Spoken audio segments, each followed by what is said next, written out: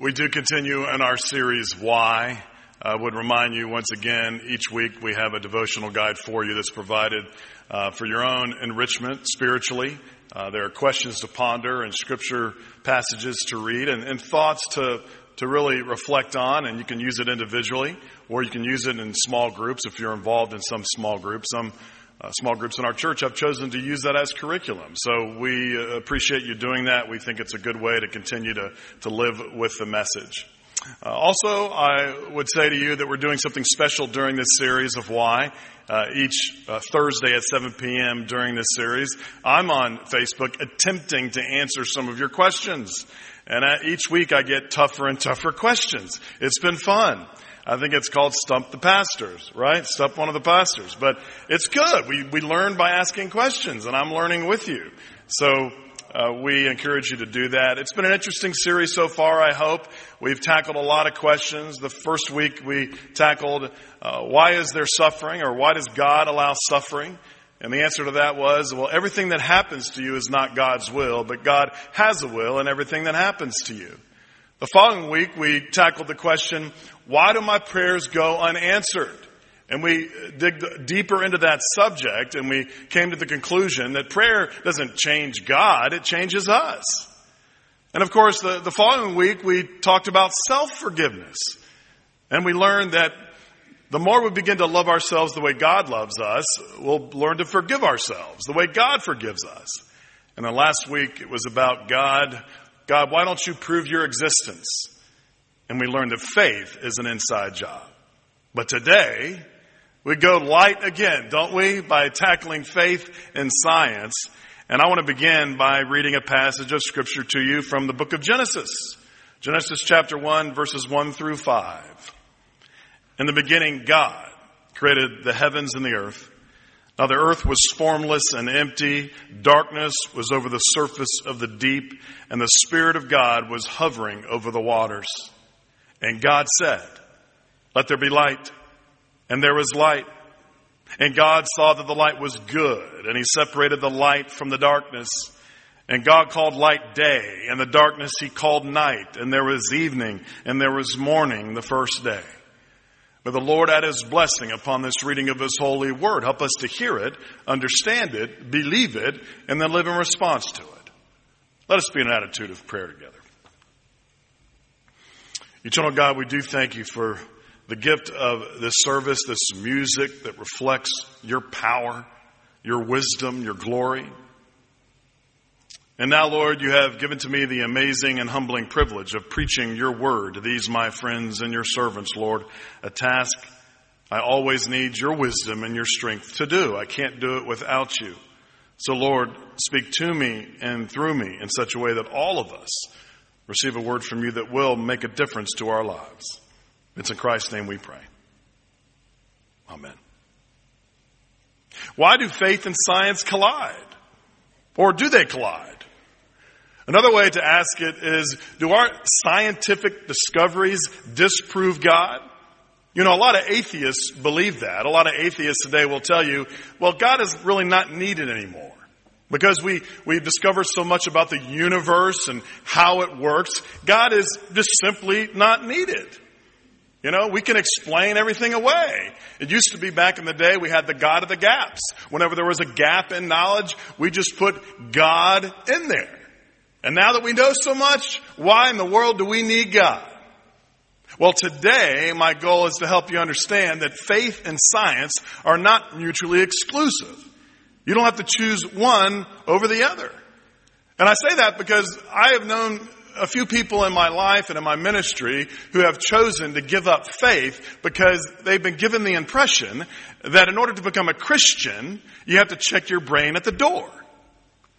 Martin Thielen is a pastor, and he used to serve a church in Hawaii. And while he was serving there, he had a lady in his church who was, her name Mary, who was a PhD student at the University of Hawaii. And she loved Thielen's church, and she was drawn to Christianity. She was drawn to the faith, but she was struggling with the conflict she thought there was between faith and science. And so she set up an appointment with Martin, and she said, listen, I love the faith, but I also love science.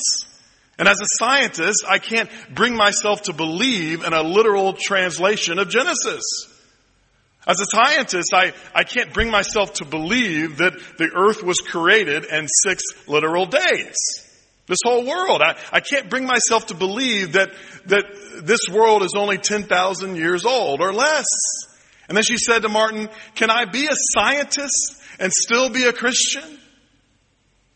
And maybe you have that same wondering today. You're thinking, do I really have to check my brain at the door? Do I have to forfeit my mind in order to believe, in order to have faith? Can I be a Christian and believe in evolution? Can I be a Christian and believe in science? Can I be a Christian and still have a brain? And my answer to you today is yes. I thought, you knew I'd say that 1,000 times. Yes. You can be a Christian and not believe that the earth was created or the world was created in 6 literal days. You can be a Christian and interpret Genesis differently. You can be a Christian and still believe that the world is much older than 10,000 years old. You can still be a Christian and believe all those things. And that may be liberating for some of you today. Because maybe in your mind you've wanted to believe, but you think there's a certain way you have to think about the world, and you kind of have to close your eyes to science. There are some people, there are some Christians who say, evolution, for example, proves to me there is a God. Because all evolution is developing, getting better, getting stronger, improving. Why is it that so? Why does energy move that way instead of decaying? We believe as Christians that we are evolving. We are moving on towards perfection and love. We have that sanctifying grace that moves us, that evolves us, that grows us. That is the energy of Almighty God. But there are some people who think differently about it. I recall being a student at Florida Southern, Go Mocs, Flow So Co, as we like to call it. And I got a call from some parents of a friend of mine from high school. She was a girl that was a year behind me, and she was interested in going to Florida Southern. And so her parents called me and said, listen, would you give us a tour of this fine institution? Absolutely. I'm proud of Florida Southern, and I was glad to give a tour. Actually, at the time, I was a Southern ambassador, if you can believe that, and I would give tours, so I was a professional, and I decided to do it. And so they came to campus, and I gave them the grand tour, and I must have done something right, because the next semester, she was there. Well, after that semester, her parents yanked her out of the college. And they called me all upset. They said, I thought this was supposed to be a Methodist-related college. Did you know, Charlie, that they teach evolution in that school? And there was a long pause. You don't seem to have a problem with it, do you? I felt like Galileo. You remember Galileo? Who proved and confirmed what Copernicus had always believed, that the earth rotates around the sun. You remember? And so he saw it with this powerful telescope. He saw it with his own eyes. But the church had a field day. If you know your history, he was brought before a tribunal of the Roman Catholic Church and charged with heresy. What he saw went against the teachings of the church, because the Roman Catholic Church at the time looked at 2 Psalms, 93 and 96 literally, that says the earth shall not be moved. And they said, that can't be true. And so they put Galileo on house arrest for the rest of his life, and his findings were never published until 70 years later. Now I think, and I hope, that all of us in the sanctuary today believe that the earth indeed does rotate around the sun. And we believe that science rightly teaches that. And yet here we are, still Christians, still in worship. How is that possible? Because we've been able to reconcile the understanding that when the psalmist wrote that inspiring psalm, or those two inspiring psalms, the psalmist had a limited understanding of science and cosmology. But that didn't deaden his inspiration. He was trying to get out that this world, this earth was created by Almighty God. So maybe you're wondering, okay, that's interesting. So this science and faith thing, Charlie, faith and science are not in conflict with each other. Science is not a threat to God. One of the big points I want to make today is this. Science pulls back the curtain on God's creativity. That's what science does. Science pulls back the curtain on God's brilliance, on God's creativity. Now maybe you are wondering, well, Charlie, what about the book of Genesis then? As we're having this conversation and this faith and science, how are we supposed to interpret the book of Genesis? Well, the book of Genesis is not a book of science, it's a book of faith. That's what we have to understand. You know, when God inspired the writer of Genesis to write Genesis, God didn't say, I want you to write it exactly as I did it. God knew that writer and their finite mind could never understand how God actually did it. And God knew that writer had a limited understanding of science. But what God wanted that writer to do was to reflect to the world through his writing that God created this whole world and the vastness of it and the brilliance of it. God did it. It was God. You see, the book of Genesis is a statement of faith. It's poetic language that tells us about the who of creation. You see, the original audience of Genesis, they didn't understand protons and neutrons and science and cosmology. What they needed to know was that God is the source of life and God has a plan and purpose for this world.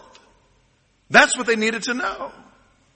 So God has gifted scientists to unravel the mysteries of this world. And as these gifted scientists unravel the mysteries of this world, we come to appreciate even more the wondrous brilliance and creativity of Almighty God. Science doesn't go against faith. Science is a friend to faith. This is what Albert Einstein said. I love this quote. He said, science without religion is lame. Religion without science is blind. So I want you to do something. I want you to take out your hand. Just look at your hand. And this came from an amazing quote I came across when it comes to the relationship between faith and science. You see, as we look at our hand, it seems that our thumb, for example, is so far away from our fingers. We think they are separated. But in truth, the relationship of faith and science is this. Faith is our thumb. Science are our fingers. And the only way we can grasp this world fully is by using both. Both of them are required to truly understand and appreciate God's brilliance. And the more science discovers, the more we are amazed at God's unbelievable creativity. You know, we know, for example, why lightning strikes. And we know the cellular components of a flower and why some flowers are pink. We know, for example, why rainbows appear. We know how speech is processed in the human brain. We know why rain comes. Does that negate the existence of God? No, it helps us appreciate even more what God has done. It broadens us. You say, for example, say Andy came by the church one day in a brand new car. Someone gave him a brand new car. Say Nikki gave Andy a brand new car, but not just any car. Say it was a Lamborghini. I mean, a brand new shiny Lamborghini. Can you imagine? And Andy said, Charlie, you got to see this thing. It is unbelievable. And we went out into the parking lot out here. And he lifted up the hood, and I saw the engine, and he said, Charlie, you got to look at these leather seats. It is unbelievable. And you got to check out the stereo. It is unbelievable. And then Andy would say to me, but Charlie, you got to feel this thing's speed. Let's get in. And say we got into that Lamborghini and Andy just went like a tear around Lakeland. And I was fearing for my life and screaming, but we were going around corners, 0 to 60 in 1 second. And say we screeched back into the church parking lot and I'm dizzy and all that. And then he says, isn't that amazing? Isn't this car amazing? And what if I looked to Andy and I said, well, you just went to the junkyard and put together these pieces and put this car together. You just put it together. He would look at me like I was crazy. Now he still looks at me sometimes like I'm crazy, but. Are you kidding? That car was designed by Lamborghini. Designed intentionally. It's the same way with, just because we understand the mechanisms of the universe doesn't mean there's not a mechanic. Just because we understand how things were designed doesn't mean there's not a designer. God is a reflection of all those things. It's amazing.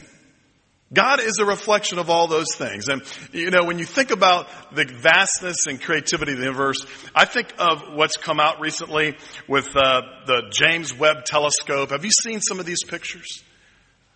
Pictures we have never been able to see until now of space, of the universe.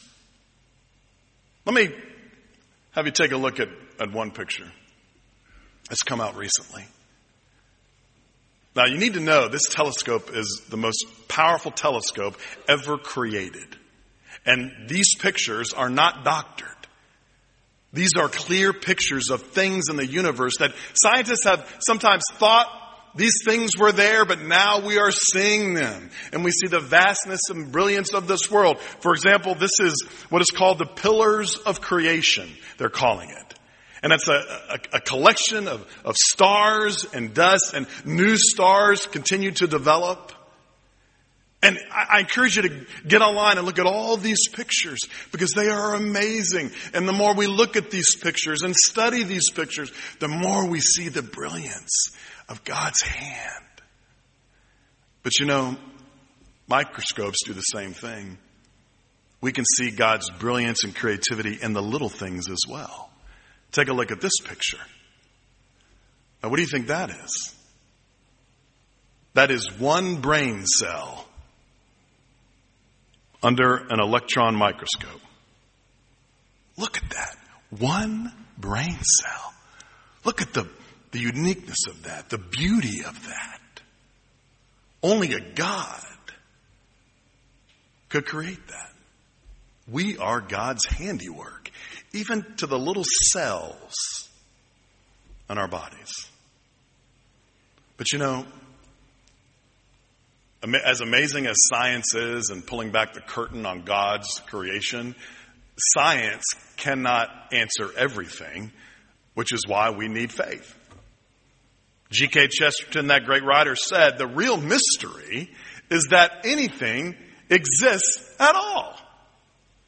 It's one thing for something to change into another thing, isn't it? But it's quite another thing for something to come from nothing. It's like that old story of a group of scientists that got together one time and they thought, we know everything about this world. We don't need God anymore. We can clone things. We don't need God. And so all the scientists got together and they said, we need to pick somebody to go to God and tell him we don't need him anymore. And so a scientist was picked. And that scientist went to God and said, God, we appreciate everything you've done. We really do. But we know everything. We know the secret. We know how to clone. We know how to do all that stuff. And so we don't need you anymore. Thank you very much. And so God, he listened patiently. And then he said this. Okay, I understand. Tell you what, let's do a human making contest. I'll make a human and you make a human. And if you can make it exactly how I made it, then I'll go away. Scientists said, okay, we'll do it. But God said, but we're going to do it exactly how I did it. So the scientist said, exactly, sure. And then that scientist bent down, reached down to the ground and grabbed some dirt, and God said, no, no, no, no, no. You grab your own dirt. If you think this world existed by chance, go grab your own dirt. If you think this world just existed by chance, try to create something out of nothing. And if you're not convinced, think about it this way. The world existing by chance would be as if a tornado flew around a junkyard and rearranged all the parts of a junkyard and left a fully operational 747 Boeing in its wake. And this wouldn't have to happen once. It would have to happen 1,000,000 times. That's impossible. So is a world without a creator. And if you're still not convinced, think about it this way. The world existing by chance would be as if I took a whole warehouse of Campbell's alphabet soup and poured all those cans into the fellowship center. Can you imagine what a mess that would be? And as I poured out all those cans and those letters spilled out, they would perfectly spell out the Webster's Dictionary. That's impossible. Or another way to look at it is this. Say one of the cells in your body was talking to another cell, deep within your body. And one cell said to the other, you know, I wonder if human beings exist. We've never seen one. We know all about ourselves, but if a human being would just show up, we would believe. That's what it's like. Are you kidding? God is all around us. God is energy. God is life. In fact, the Bible describes God as having glory. What does the word glory mean? It means energy. It means life. When Moses came down from Mount Sinai, he was radiating. Remember? He was radiating the life and energy of God. And in the Old Testament, it said you cannot look upon God and survive. Why? Because God is so filled with energy and life. And in Revelation, it says, in heaven, there will be no stars. Why? Because God is the source of light. And in Acts it says, in God we live and we move and we have our being. This universe that has been created by God is unbelievable. You know, there are laws that govern this universe, that create life and sustain life. And these laws are like a perfect mathematical formula that if this formula was off by 0.1%, life could not and would not exist. That's how perfect God's handiwork is. The Apostle Paul would put it this way in Romans. Ever since the creation of the world, God's invisible qualities, God's eternal power and divine nature have been clearly seen because they are understood through the things that God has made. And then I love what the psalmist writes. The heavens declare the glory of God. The skies proclaim the work of his hands. Day after day, they pour forth speech. Night after night, they reveal knowledge, but they have no speech. They have no words. No sound is heard from them. The real message today, you are no accident. Turn to your neighbor and say, you are no accident. Turn to your other neighbor and say, you are no accident. I know you're out there. I can hear you breathing. Say it. This same God who created the vastness of this universe, this same God who created the brilliance of a flower and the beauty of a flower, this same God created you and all of your uniqueness. And he created you out of love for the purpose of you experiencing love and you sharing that love with the world and for you to experience the meaning of his purpose and power and life. You know, over 4.5 billion years of life on this earth. Isn't it unbelievable? All the creating that God would have done and all the creating that God continues to do. Think about all the things that God has created. The mountains and the oceans, the sunset, the animals. But you want to know God's crowning act of creation? Human beings. There is no other life form like us. We are created in God's image. We have been given a soul.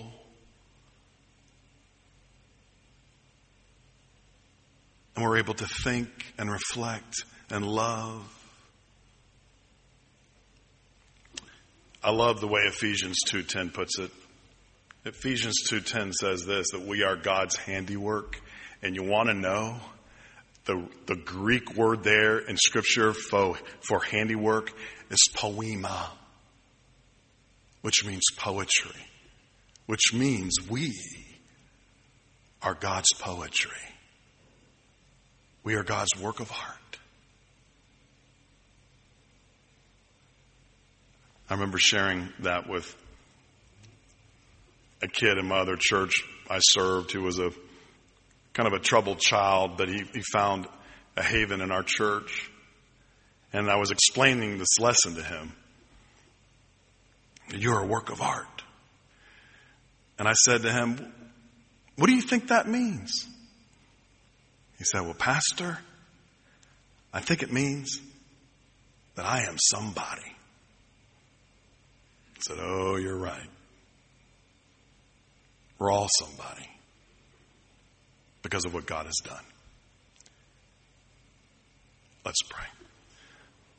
Eternal God, we sit today in awe of you and your creation.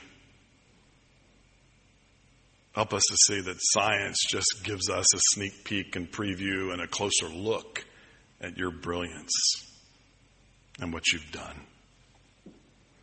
Lord, give us a holistic faith. Faith that believes in science and science that believes in faith, because it's only by doing so that we can truly understand fully the power of who you are and the glory of your work. It's in Christ's name we pray. Amen. Amen. Thank you so much for worshiping with us today. We hope this has been a time of inspiration and meaning for you. Receive this benediction. And now may that mind that was in Christ Jesus be in you also. May the love of God, our Heavenly Father, abide with you this day and throughout this week. May the guidance and power of the Holy Spirit fall fresh upon you. And the faith and fellowship of all true disciples of Jesus Christ go with you and sustain you both now and forevermore. Amen.